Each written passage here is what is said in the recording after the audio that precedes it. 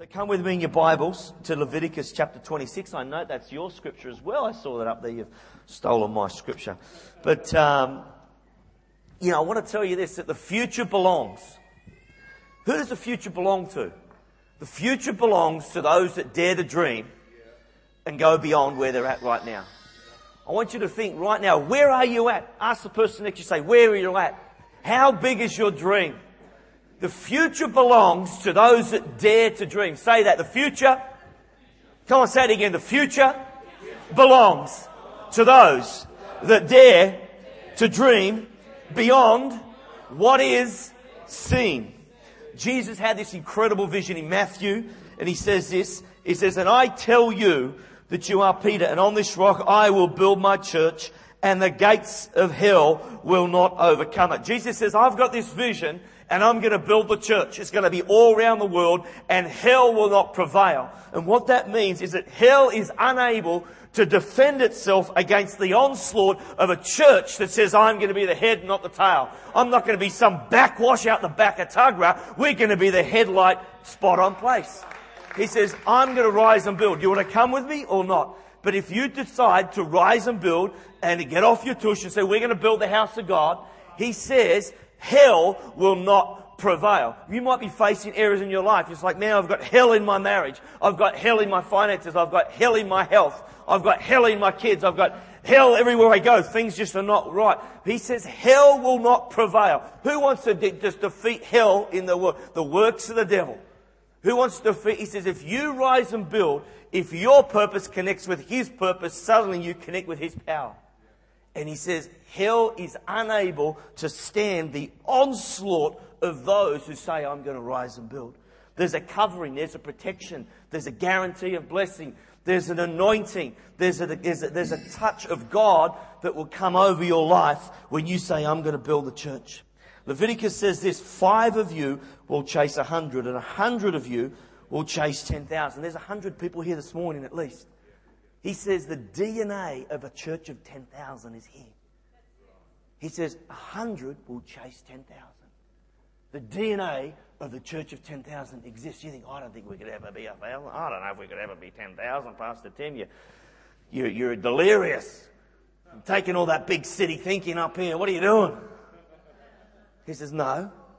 He says, hey, 100 of you will put 10,000 to flight. He says, and your enemies will fall by the sword, and I will look on you with favour, make you fruitful, increase your numbers, and keep my covenant with you. The covenant with God, the covenant that he's talking about is that in difficult times you will be blessed. That's what the covenant was. He says that what you have will increase in number. He says provision will be over your life. Long life, health, fruitfulness. This covenant, he says, when you give to God, you are entering into a covenant that he has sworn by his own name. And the reality of why we do this is because at the end of next week, there's going to be 1 million more people on earth that don't know Jesus. 1 million people a week are being born into our world. Never in the history of the world has the population of earth been so great at around about 6 billion people. There's about 2 billion of those people who have never heard the gospel. So we are in an unprecedented times of seeing the greatest harvest ever seen in the world. All the greats and all the heroes of the Bible would have given their right arm to be alive now to see the biggest harvest. Jesus said the harvest is ripe. There's no shortage of harvest. He says, but the labourers are few. Pray to the Lord of the harvest for workers. And so right now we are looking at a harvest. And so we need to be thinking bigger than ever before, because the harvest that he is bringing, that you're going to bring into this house, has never been bigger. And so that's exciting. It's just like, you got the box seat, you got the best gig in the last 10,000 years. You are now. You think, man, well, that makes me pretty special, because he thinks you're up for it. You're up for it. He doesn't doubt for a moment that you guys can pull this off, because he wouldn't have put you here if he didn't. So we have to be continually enlarged in our thinking and our giving and our dreams to reach people. So Rise and Build is not actually about a building. It's actually about a harvest of people that you're going to bring into the house of God. It's about people belonging. It's about people experiencing the peace and the salvation and the goodness of God in their world. It's about people experiencing the power of God come into their life. It's about having a vision that's bigger than us, that includes miracles in every part of our life. This church believes in miracles. I know these guys believe in miracles. This movement believes in miracles. You need to believe in miracles and allow miracles to happen every single day and week in your life. Have an expectancy for miracles.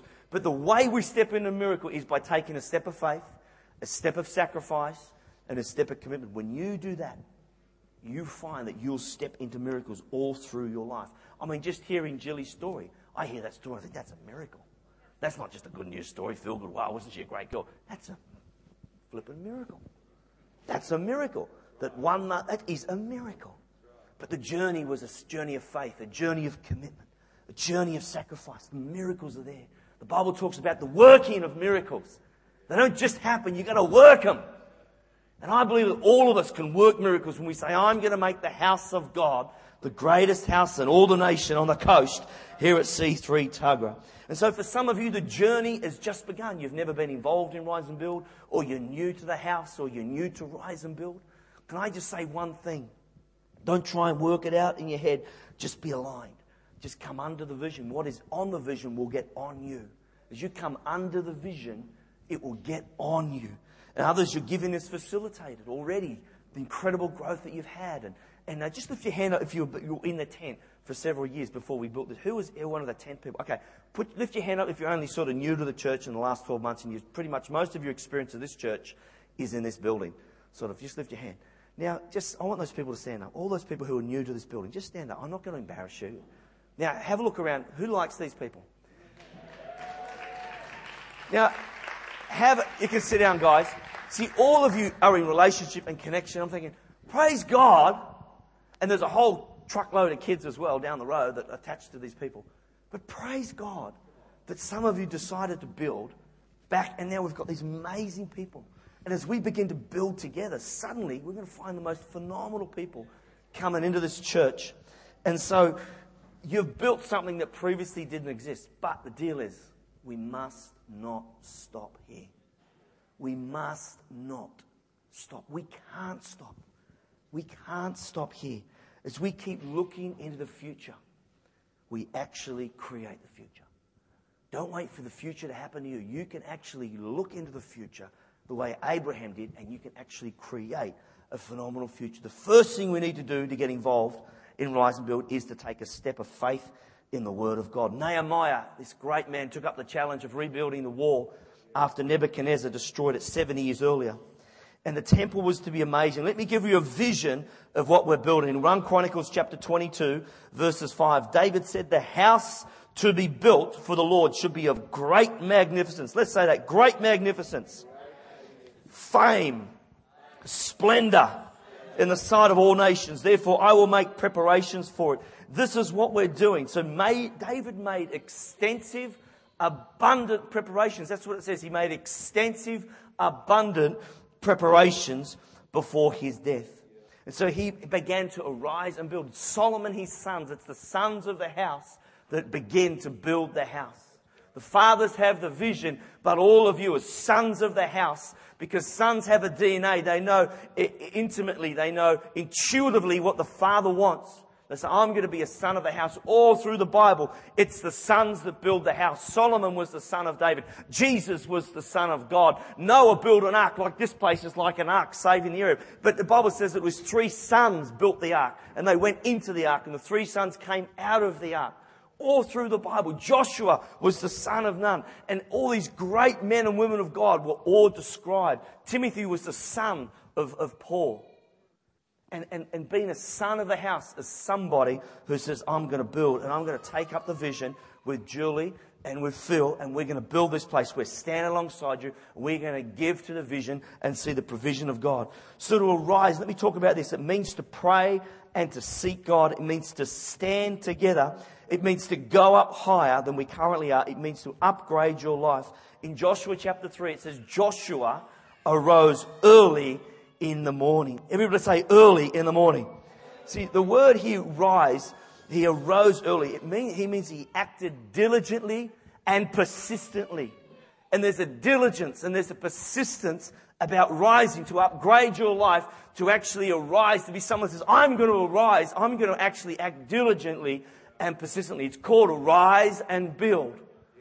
Diligently and persistently. He didn't know how they were going to cross the River Jordan when he came to it, but he took the step forward by faith and started marching towards the river. Well, Phil, I've heard about your vision. I've seen the plans. I've seen the price tag. I don't know how we're going to do it with 100 people, but it doesn't matter. I'm going to walk towards the River Jordan. It was 2.5 kilometers wide.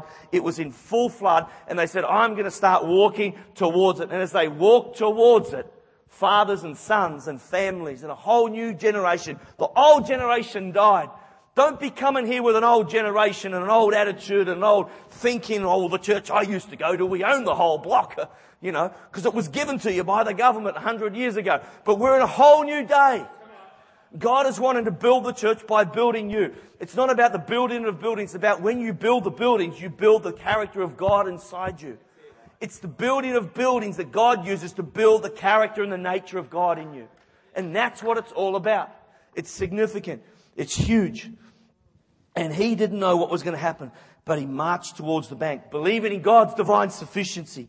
To arise is to arise out of ourselves, to rise out of our past, our insecurities, our small thinking, our lack and our circumstances. We'll think, I know I've got this debt. I know I've got this job. I know I'm in and out of work. Or I know that things aren't looking good. So I'm going to rise out of all that. And I'm just going to trust God. So where the rubber hits the road, I'm going to make a commitment and I'm going to rise out of the general consensus, the general poverty atmosphere, the general lack atmosphere, the general small thinking. If you want to say, oh, the coast is small, it's not like Sydney. Because it's your thinking. You think, well, there's an economy here. Let me tell you, there's an economy of heaven. There's an economy of the kingdom of God. It says, give and it will be given. And sooner or later, when the rubber hits the road, you've got to say, I'm going to build the house of God. And I don't care what happens. I'm going to make God my priority and I'm going to build the house of God. And you watch the miracles that happen in your world, in your family, in your children, in your marriage, in your finances, in your business. It's not just in material things. The greatest miracle that we could ever experience, the greatest miracle of all, is the salvation of lost people. And if all we ever see is a harvest of souls and this place filled with thousands of people, mission accomplished. But God says that's not all you're going to see. You're going to see a whole lot more besides a harvest of souls. And so we're going to rise out of this lack as we stay as long as our reference point is still earth and our current economic climate and the current situations we look at in our current past and exposure and lack, and as long as our reference point is still what we can do, we will remain small. As long as our reference point stays on the Word of God and what God can do, your world is going to get large. Every time you step out and give, your world gets bigger. Every time you shrink back and say, I can't do that, your world is going to get smaller. And the predominant spirit of the world will stay over our life, not just on our life, but over the future of our children, over the future of our children's children. Some of you aren't even married yet. Some of you haven't even had kids yet. I'm telling you, as you make a commitment to give, you are going to experience a miracle. We have a couple in our church who have been married for like over 10 years, and they're the most awesome people, and they have not been able to have children. They've been trying for over 5 years. They just did 3 sessions of IVF. They came back to our church about 1.5 years ago, and it's cost them a whole lot of money. In the current financial meltdown, they lost all their savings, about $200,000. The $4,000 or $5,000 every time they did IVF has virtually cleaned them out. They got in such a dire straits position they couldn't stay in the house they were renting, so they moved into a cheaper place. Then things got tougher again, and they they virtually couldn't pay the following week's rent that was coming up. And then they'd given up on having a child, and they decided we're going to go one more time. They went all they could, and then they went on the second mile. They went to the sacrifice. They went to the commitment. They went to mate, we're all the way here. And now they're 3 months pregnant with twins. They caught a vision to go down this road when they sat in their first Rise and Build dinner. They caught it. They thought, man, we need to get involved in this. And they attribute to their commitment of, I think, $5,000 their journey through fulfilling. Phenomenal. And I tell you, it's amazing the miracles over people's life. In Genesis chapter 13, God calls Abraham to arise and to extend his vision to a new horizon. He says, lift up your eyes from where you are and look. All the land you see, I will give you. Abraham's inheritance was only limited by what he could see in his vision. He says, whatever you can see, I'll give you. Wow. So his inheritance, his future was only limited by what he could see God showing him. See, that which is real is temporary, but that which is unseen is eternal. And so you've got to know that we are living in an eternal day. We are living in a supernatural realm. Faith calls things into being that are not as if they were. And so the second thing is that to build, it means to form together.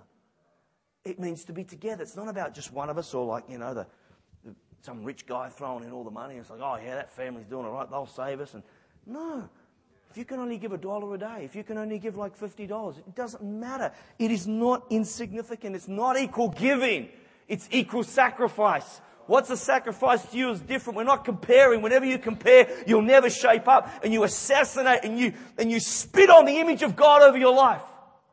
But all of you can do something, and you've got to drop comparing yourself to somebody else or what you can do or just, it's what you can do. And the word build, who wants to arise and build? Build means forming together. And that means everybody. In Nehemiah, when they rebuilt the house, the Bible says that everybody from every tribe, the mums, the dads, the young people, the youth, the young couples, the young adults, the grandparents, the well-to-dos, the people who have just been serving and worked for the public service and never got a chance to make $1 million working for themselves or whatever. It doesn't matter. It's all going to change when you start building the house of God. It doesn't matter where you're at. It doesn't matter where you've been. It doesn't matter who your dad was or who your dad wasn't. It's where you're at right now. It says when all the people gather together. So what we can build, let me just tell you though, it's so important every single one of us makes a commitment. You think, well, I'm not sure what I can do.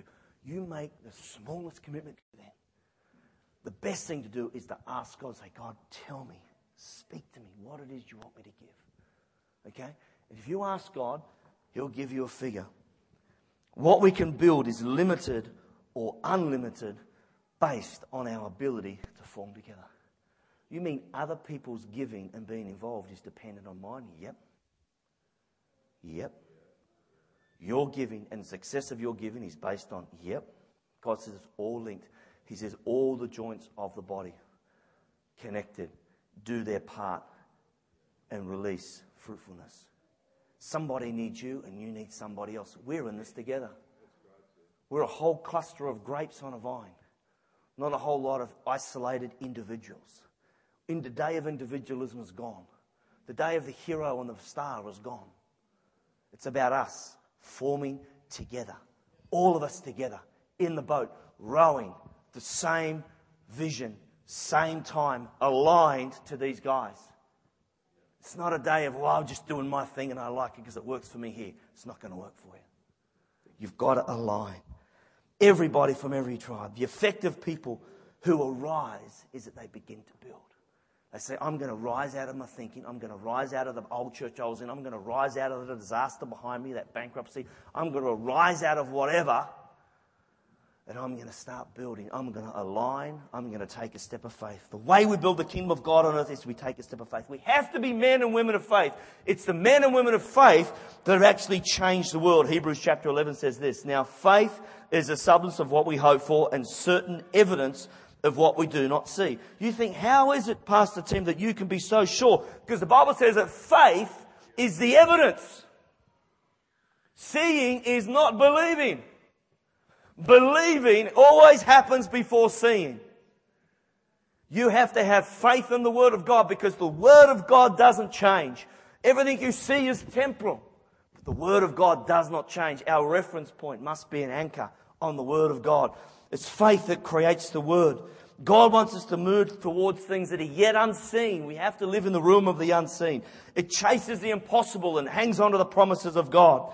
It's the only way to bring an offering. An offering of faith is what pleases God. Faith does not stand in the boat and say, I believe. It launches out into the deep and says, hey, this is where we're going. We're following you, Phil and Julie. Great faith comes from trust in a great God who delights in the impossible, Pastor Phil says. Faith is directly linked to the Word of God. This is your evidence. The Bible says it is the substance. In Greek, that means it is the confidence of things unseen.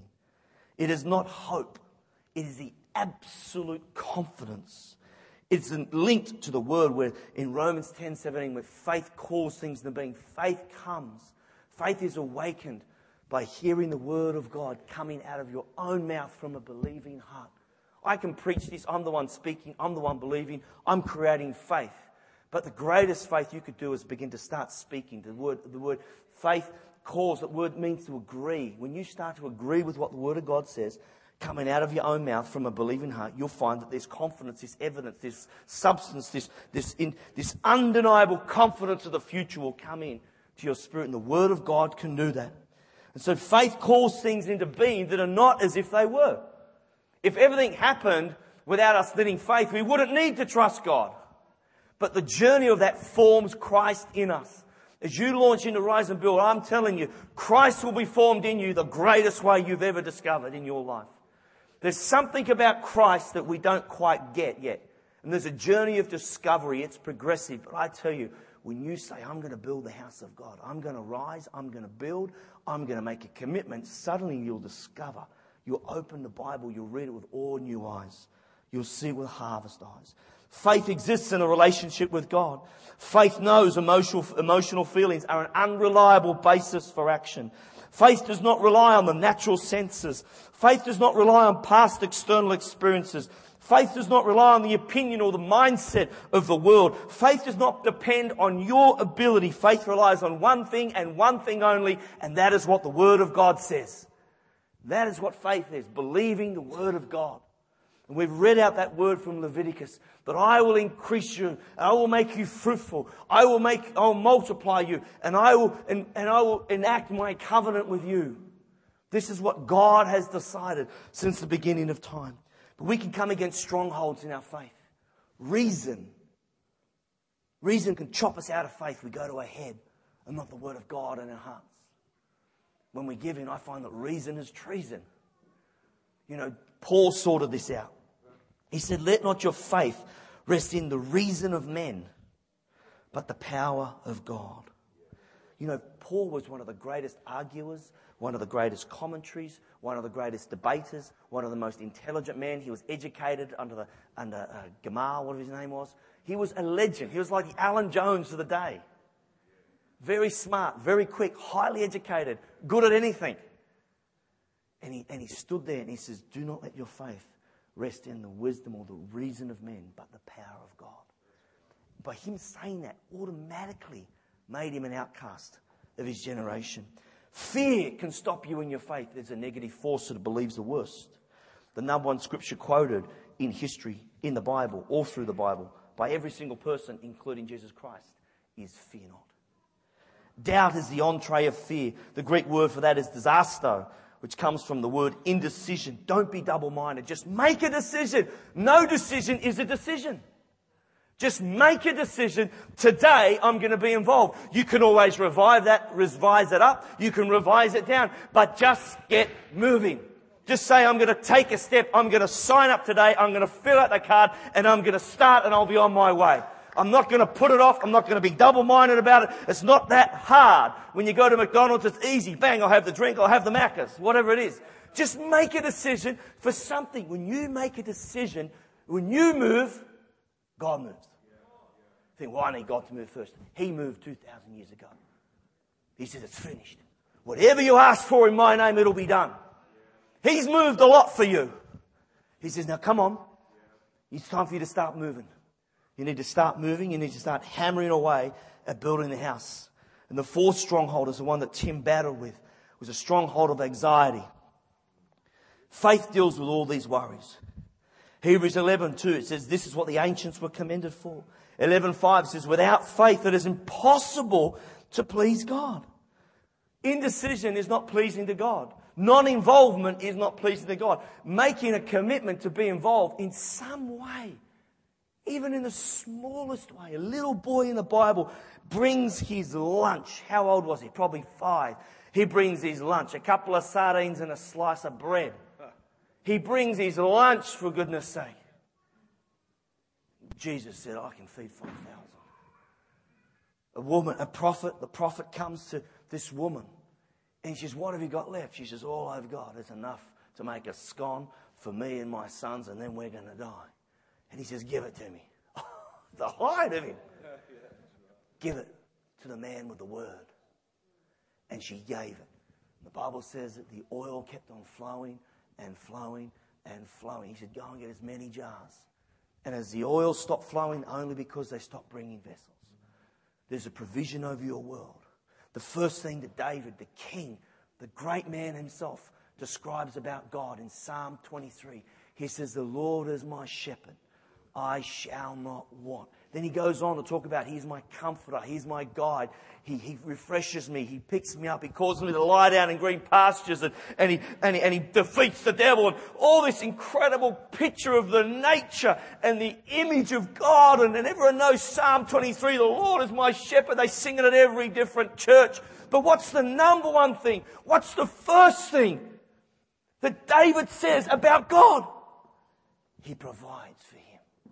The Lord is my shepherd. I shall not be in want. Still not convinced. What's the first miracle that Jesus chooses to show off? The first miracle recorded in the Bible. The wedding feast to Cana. What does he do? Does he heal the sick? No. Does he raise the dead? No. Does he get somebody saved? No. Does he cast out a devil? No. Does he teach a great sermon? No. The Bible says that he turned the water into wine, a miracle of provision. Come on, church. There's something about provision. There's something about the nature, the way He's wired. There's something about what would God do here today. Let me tell you, the first thing David talks about God is that He's providing. The first thing Jesus, the son of David, the new man on the block, does, he says, I want to show, what can I show? The first meeting, the first time he's ever turned up, ever recorded about Jesus. And what's the stunt he does? A miracle of provision in your world. I don't know about you, but there's something here about God that we're not convinced as much as the Word is, and these people in the Bible are. Are you with me? Come on. The man of faith, Abraham, is the father of faith. Why is he the father of faith? Because of a miracle of provision where he was prepared to give his son, and God provided a provision for an alternative sacrifice. A miracle of provision. Come on, guys. There's something about the miracle of provision. Don't think it's more holy and pious for somebody who's blind to get sight. Or it's not either or. It's both. But there's something God is trying to tell the church. He says, you are not going to be a backwash. You're not going to have lack. I'm removing lack off the doorposts. And there's going to be provision. You'll have salvation along with provision. You'll have blessing. You'll have maturity. You'll have sons that are mature beyond their years. You'll have families that stay together. You'll have marriages that will be a testimony of the power of God. You'll have people coming in broken that will get whole. But the provision is not just for a few. It's for those who get what God is saying. It's a religious spirit. It's a religious, filthy religious demon. We'll try and get you to think it is more holy and more pious to not have enough. Oh, that's enough, God. I've got more than enough. Enough for who? Enough for me. Well, that's the most selfish Christianity you could ever live for. That's heresy. It's not about you. It never was about you. It's about God using you to build His house. And along the way, you'll have the most dynamic, abundant, faith-filled life you've ever experienced. Man has to believe. It's our nature to believe. Do you know the greatest robbery of the century is the robbery of faith? The greatest robbery of the century is the robbery of faith. When you fall away from faith, you fall away from God. Because faith is what moves God. Faith is what opens heaven. Faith in the Word of God calls things into being. Hebrews 11 defines the heroes with absolute clarity. The heroes of the Bible. It was not joy, it was not love, it was not brokenness, it was not fasting they were commended for. It was faith. Faith. Faith creates something out of nothing. It sees the future and begins working and forming it. Through the prayer of faith, we are able to pull the realities of heaven to earth. Faith has its anchor in the unseen. The invisible realm is superior to the natural realm.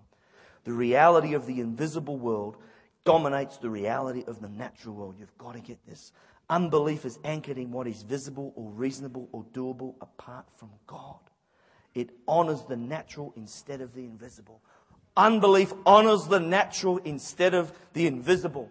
Accountants are great because they just tell you what is limited.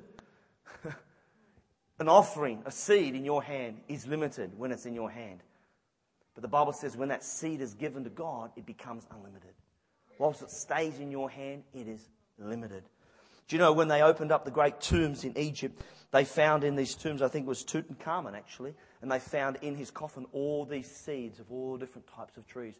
3,000 years these seeds have been there. And what have those seeds done? Absolutely zip. And they took the seeds out and they planted all these seeds all through a paddock. And today you can go and see the most fruitful, blossoming orchard of trees bearing fruit. A miracle that a seed could lay dormant with the DNA of fruitfulness in it. That what is in your pocket? Well, Pastor Tim, you don't know my situation. What you have in you is the DNA of a seed of a church of 10,000. And that seed, when sown in the right soil, there's never a problem with the seed. The Bible talks about the seed that's fallen. Seed goes into the good ground. The seed goes on the gravel. The seed goes into the hard ground. And the birds come and all this. Never was there a problem with the seed. Hey? The story's not about the seed. It's about the ground the seed goes in. And the greatest ground you could put it in is the ground that Jesus' blood has been sown into. The passion of Christ is His church, the bride of Christ. And when your seed goes into building the house of God, let me tell you, that ground has been fertilized by blood and bone. And you're going to see fruitfulness in your world. You cannot not bear fruit. God says, test me in this. Don't muck around with me here. I'm telling you, I know. Everything starts with a step of faith. It's one thing you can't take out of faith, and that's that step. It's a step of faith that you have to take for God. But why is it so hard to take the first step? Because the devil knows if he can get one building up, you can get 5 buildings up. The devil knows if you can get 150 people saved, they could get 1,000 saved. The devil knows that if you can get your mum saved, we can get your whole family saved. The devil knows that if he can get you healed, you can get somebody else healed. Why is there a struggle for the first? When Jesus was born, Herod, who was the king of the world, was threatened in his position, and he ordered the death of every child under 2 to strike out the seed. Because the seed that is in you, the seed that you have when you give to God, is an incorruptible seed. Is it a seed that the devil was talking about, that Jesus was talking about? He says, and the gates of hell will not prevail. He says, that means that hell cannot stand the onslaught of the church when they rise and build, because the seed they're sowing is an incorruptible seed. This is what defeats the devil. Are you with me? Why is it so hard? Why do I struggle with giving? I want to get prayer, I get prayer. I'm sick, Pastor, pray for me. I'm broke my leg. Someone cooks a meal for me. Isn't church nice? Isn't it wonderful? I was broken. I was abused, and they loved me. They put me through a course. They picked me up to church. All these wonderful things that Christians do. But when it comes to money, there's like this Buddha demon, bigger than anything else. It's like, oh, no, the money thing, no. I'm messing with your head because God's messed with mine. Do you understand why there's a fight for the seed? Because the seed was never designed just to be a seed. The seed was only ever destined for a harvest. You think, well, I've sown here, I've sown there. You sow when the man who's appointed declares the vision. And the word of the Lord is declared. And the house of God is being built. When you say, we're going to sow into the house of God, let me tell you, you are going to step into a harvest. The reason I asked Tim to speak here today for a few moments is because just in a short 8 years ago, he began sowing. And really pretty much not a lot was happening. In fact, a lot was not going for his life. Now, the result of that is phenomenal. It is undeniable what God can do. The seed is destined for a harvest. He doesn't want you to believe God's word and step out because He knows it's unstoppable. Ephesians 3 says this, now to Him who is able to do exceedingly abundantly above all that we ask or think, according to His power. You've got to do something impossible for you, but possible for God. Are you with me? Peter stepped out of the boat. Noah built an ark. Solomon built the temple. Joseph dared to dream a dream. What are you going to do? What are you going to give to Rise and Build this year? What has God asked you to give? Second step, because I'm going to finish up soon. I've got a clock here. I'm not sure what it means, though. Nobody told me what time we went to spin it. What time do you normally finish? Oh, really? Oh, I've got plenty of time. Now, I'm going to finish in 5. Then I want the keyboard, that lovely lady, to come and play. She's so clever. The second step we need to take. So everybody say, step of faith. Step of sacrifice. Sacrifice is to give up something you love for something you love even more. Sacrifice, I've got this old surf, but I'll just flog that and give them that. That'll do. Do you love it? No, not really. It's not a sacrifice. Ain't going to work. Give it to your mate down the road. Sacrifice is to give something you love for something you love even more. Let me read this scripture. Sacrifice.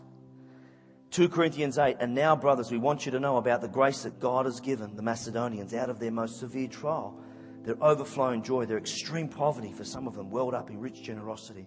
For I testify they gave as much as they were able and even beyond, entirely on their own. They urgently pleaded with us for the privilege of sharing in the giving. They were pleading, "Will you please let us give?" That's what I call sacrifice. In 2 Samuel 24 verses 24, Samuel says to the king, he says, but the king replied to Araunah, "No, I insist on paying you for it. I will not sacrifice to the Lord my God burnt offerings that cost me nothing." He wanted to make an offering to God. He found out where the ark was and he went in there and he says, "Man, I need to repent. I just need to make a sacrifice. I just need to come and get on the altar." And the guy says, "Yeah, sure, we'll just sweep the floor." He says, "No, I've got to pay." He says, "No, you don't have to pay me. Just in my stables, we'll just sweep the floor. You can." He says, "I refuse to come to God, to worship Him, to sacrifice to Him without bringing an offering of sacrifice." And this guy said, "Man, you don't need to give this. It's like, cool, you just come." He says, "No, it doesn't work unless it costs me something." He says, I refuse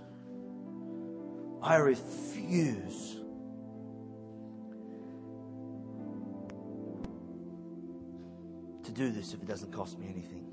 Love always sacrifices. 2 Corinthians 8 says this is one way to prove that your love is real. It goes beyond mere words. You know how full of love and kindness our Lord Jesus was. Though He was rich, yet He helped you. He became so very poor, so that by being poor, He could make you rich. Sacrifice. Love always involves sacrifice. Number 3, commitment.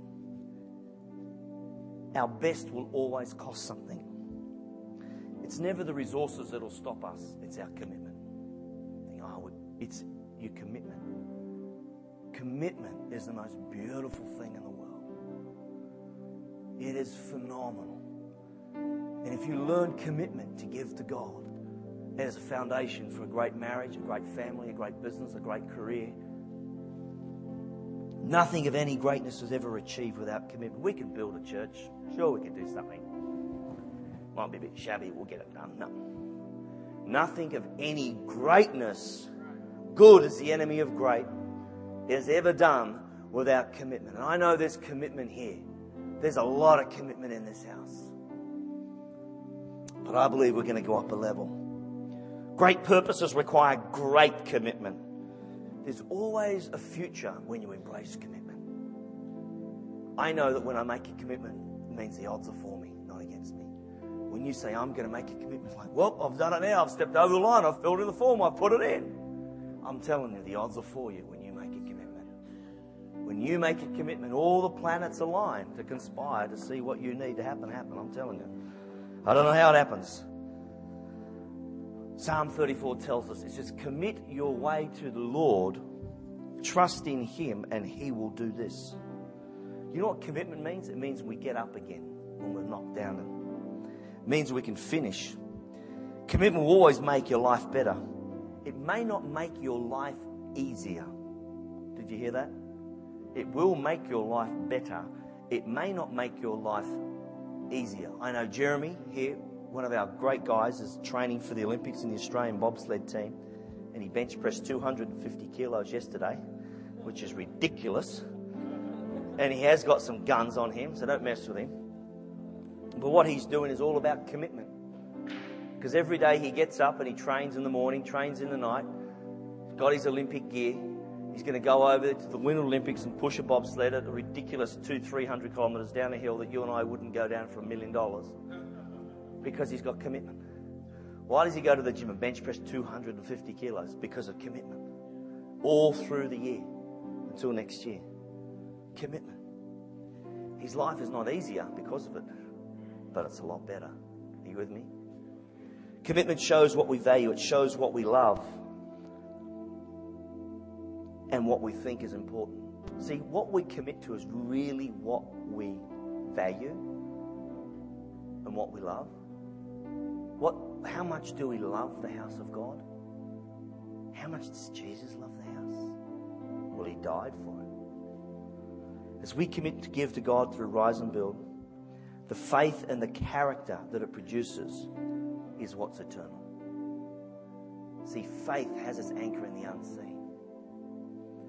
Commitment means that God is for me. See, I believe that without commitment we become superficial, loose, directionless, without vision.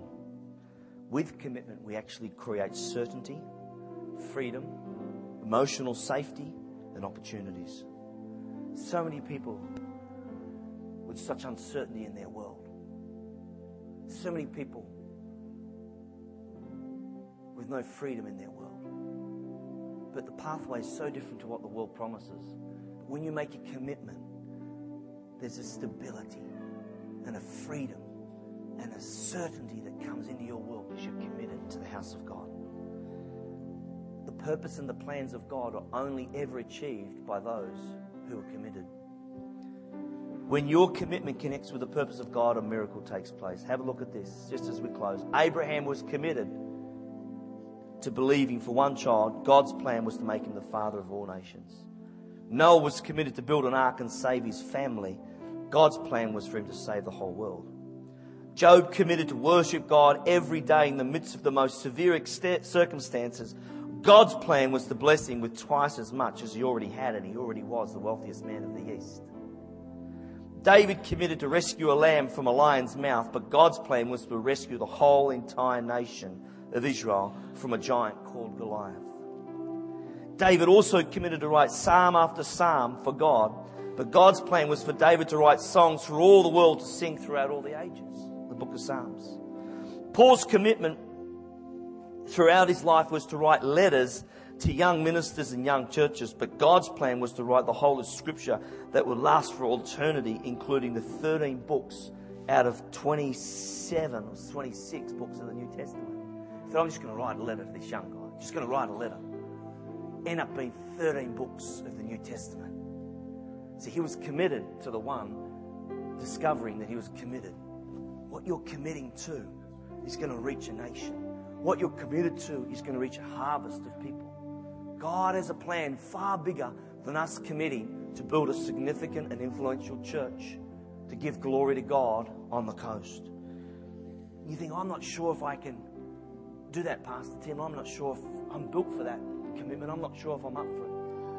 God thinks you're up for it. Some of you think, well, I sort of need a bit more strength.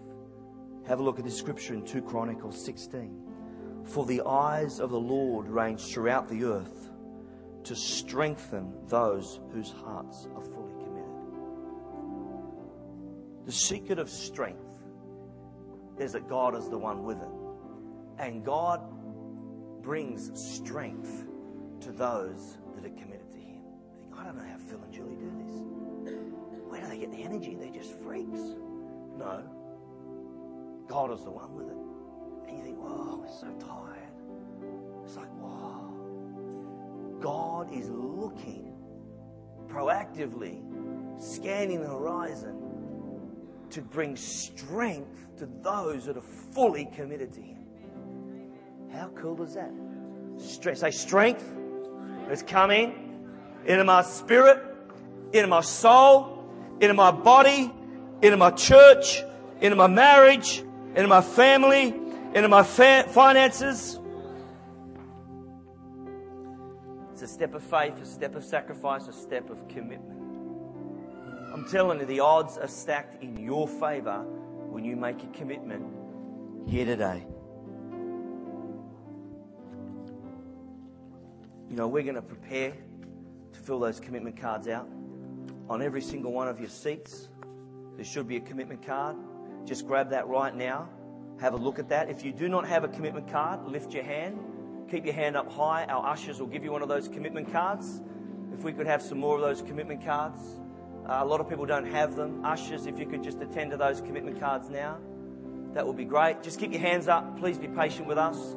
Yeah, if we get some more commitment cards from the foyer, that'd be great. Hallelujah, hallelujah. Can we had a leaders meeting, Tim, on Wednesday night, and a core group meeting, and we actually commended the people that fulfilled the 08-09 pledge. Now, listen to me on this, because some of you people did this, and we commend you and salute you. And it was on this. That you fulfilled your pledge, your last pledge that Tim actually conducted and hosted last year for us. You completed a figure of, I think it's about 95,000. Wow. Towards the 120,000, we've taken in 95,000. Now, wow, that's fantastic. Come on, guys. Come on. That is be phenomenal. Commended on that, because without that, we would not be here. We've actually got a church that want to buy this building, and they're from another denomination. They need a building, and they've approached me twice, and they've said, "How you doing?" I said, "We're going great." I said, "Well, when the chips are down and you might need to go back into a tent or school hall, let us know." No, go on. I said, "What are you talking about?" He said, "Oh, we need a building, and that building of yours would suit us just fantastically. We got plans for your land." Well, what are you talking about? And he's just jesting with me. But we need to succeed in seeing this church do all that it can. And we need to finish it. We need to grow again. We need to see the sons do what they're going to do. But it's all about... Can you put the PowerPoint up, Tim? I've got this strategy that I need to go through. This is our strategy to raise a figure of 150,000, because we've grown. We are actually just over 300 people. Thank you, youth. About 120 youth. And so, but Awesome. Tonight we got a whole different church. Seemingly we got two churches. We got a morning church and a night church. We've never had that. We always had a bunch of diehards that met morning and night. Now we've got people that come morning and come at night, but we got a whole church that come at night. You know that. And there's visitors coming here getting revived, blessed, saved, set free tonight. So we're going to do this again, not entirely like this, but we're going to do a much... and so these are the army believers. This is the majority of people in C3 Tuggerah, Tim, who continue to give any amount as they are able to fulfill the dream. This is everyone. This is widows, single people. This is young people. I've even had young people as young as 10 or 11 give to the Rise and Build, because they hear the heart of it. They say, Pastor awesome. Phil, yeah. And I've had parents come to me, sanctioned by parents, saying, my boy wants to give to the Rise and Build. And they quote the figure, and I said, that is fantastic. Where does he get that? That's his pocket money. Wow, that's amazing. Next. These are the kingdom builders in the life of the church. The kingdom builders pledge above $3,000 annually to the building project. So this is about $60 a week. We've got a bunch of these people that have brought us this far. These are the kingdom builders, we call them. And we're going to have events this year, meetings this year, to inspire those ones who do this. They are anyone who has made a faith pledge to give over $3,000 through regular giving. Yes, next. The next guys are the vision carriers. These people believe one of their main roles in the church is to help underwrite its vision by pledging to give over $5,000 each year to the building project. Praise God, we got a bunch of those people that give $5,000 and have fulfilled this year $5,000 pledges. They're vision carriers. They believe in the vision. They know what we do. They're so committed to it, they give. Next. These guys are the 10K club. These people are believing now, in a bigger church, this would be the 100K club. These would be guys like Tim, who just spoke here this morning. But we've made it the 10K club. We need to believe, Tim, we need to believe for the 100K club one day. But I'm not going to demoralize. The 100K club starts with somebody who just gives something. Sure. Starts with the 1K, starts with the 500, starts with the 3,000. Sure. This is what can happen when you start giving. These people are believing for special grace. This is like Tim. Let's say it is the 100K club. He is believing for special grace and favour to provide over, say, 100,000. In our case, it's 10,000 each year to the building project. Kingdom Builders, Vision Carriers, and the 10K club. Meet quarterly, and we'll have breakfasts or evenings. I think we're going to have evenings where we just get in. We might even bring you up, Tim, if you could speak to our 10K club and even our business group meeting. I'd love you to do that. That's our strategy. We're going for 150,000. We're asking everyone to do their best to believe in us. Have you got has everyone put up your hand if you got the pledge cards? You got those? You ready to rock? You filled Anybody them in? not got a card? You filled them in? And can I just stress, like, in years gone by, I haven't been so direct and strong about this, but as the years tick on and I see the lives, I see ordinary. In fact, I see below ordinary. Like, I see people whose lives are basket cases turned into extraordinary lives. If you do the ordinary, God will do the extraordinary. You have to do what you can do. Don't do something stupid. If you earn 50,000 a year, don't say, I'm going to give 40,000. That's dumb. Don't get a card if you can't pay it off in a month. That's not you giving, that's Visa and MasterCard giving.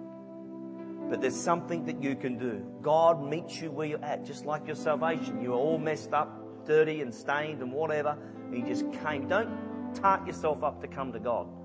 Just come as you are. Just use it. I know what I can. Great. Maybe I've got something I can sell. Some stuff I can have a garage sale. Yeah, there's one-off gifts, definitely. One-off gifts. Maybe there's a journey. Say, well, I'm just going to start once a month and give this. And halfway through you think, far out, I can. We have people ring us and say, man, I committed, one guy committed $3,000 and ended up giving $15,000 because he realised what he could do. But you just got to start. Just anything. Yeah. Anything. Together, the Bible says that unity commands a blessing. Yes, that's the Bible right. says just before Jesus died, let me just say this one thing. This is why I'm so strong on this. Because I know you're going to step into a miracle. And I don't want to make sure that when we do this next year, all these seats are filled. You're here and all your family and friends and colleagues are here, right? Just before Jesus died, he's sweating blood. He's about to die. We know what he did just before in his first miracle of provision. What would you say in your last breaths before you died?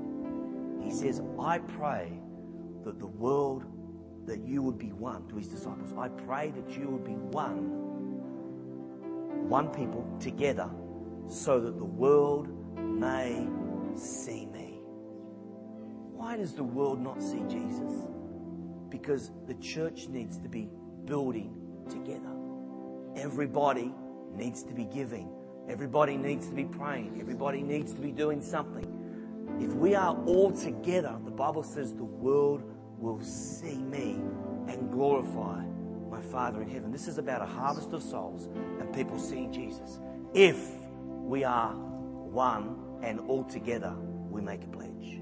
Not as individuals. Not half of us do, half of us don't. You think, I can only give $1. Great. But we're all one together. Are you with me?